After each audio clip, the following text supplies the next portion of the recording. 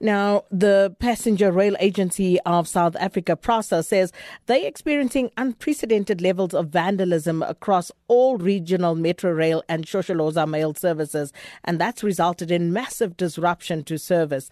In Gauteng alone, over 672,000 daily train commuters are left stranded by the collapse of the train service, while 1,833 incidents of train stations have been vandalized over the past 3 years have also been reported, and that at a replacement cost in excess of 2 billion rand. We're joined now by Paul Soto, who's chairman of the United Commuters Voice, who talks about their plight and also frustration at the actions that are currently taking place, and also what they intend doing to address the matter. Mr. Soto, thanks so much for your time. Welcome to Update at Noon. Thank you so much, Sakina. Mr. Soto, under a lockdown regulation level 2, trains have resumed operation. But what have your experiences been? We have got a serious challenges. The experience that we are having as a commuters in Gauteng, particularly for PRASA Metrorail, is that there is a level of vandalism in a number of areas or number of corridors in Gauteng, whereby, like the corridor of Naledi, so we are still waiting for them because it was supposed to be resumed. The service was supposed to be resumed, I think, 2 weeks back. They said it will be resumed this week. They are still taking off the wires hanging from the overhead because of this vandalism. We are experiencing a serious challenge.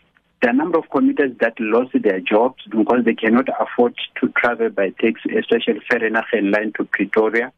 Those commuters are spending a lot of money in a taxi, of which in a train it's much better, because a person that whereby the train, one trip in a train, it's a 12 rand 50, if I'm not mistaken, going to Pretoria, and 12 rand 50 coming back is 25 rand.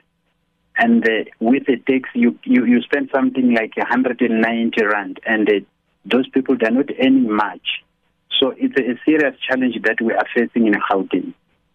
So, Mr. Soto, from some of the pictures we've seen, we drive past some of these railway stations, totally dilapidated and run down. They've been stripped bare. What are your commuters saying? What are you saying about what is currently going on? We are saying that as a commuter and as a community, we are saying that we need an intervention, because what is making some of the things to be the way it is the level whereby the working relationship with the law enforcement agencies, it's not tied up. We have got a challenge whereby there is no security in PRASA Metrorail that it's looking after the property. And it's like everyone is doing anything that they want. So we need to raise the intervention from the Department of Community Safety in Gauteng. We have sent a letter to meet with the MEC of Community Safety so that we can be able maybe to check what kind of intervention as the department can come up with to assist in terms of those issues of vandalism. Because even if we can report the issue of vandalism, but you might find that there is no security. We need the police to assist, and it's the only department and the government per se that they can come together and come with a strategy to fight those kinds of criminalities.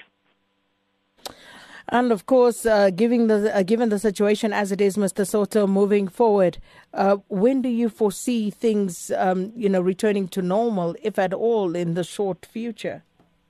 In one of the interview, when we had the spokesperson of PRASA saying that PRASA is having 20 billion, so we are not sure which kind of strategy that they will use to roll out the programs that are having, because we were told that they've got a program of 3,000, I think it's 3,000 security that they need to bring them in the system. We don't know when they will start with that process, so that even if they can fix whatever that has been vandalized, we need to have a security that will look after the property. Mr. Soto, thanks for speaking to us, Chairperson of the United Commuters Voice, and talking to us about what is going on with regard to the rail services in the country and many railway stations stripped bare. And this has, of course, adversely affected rail commute.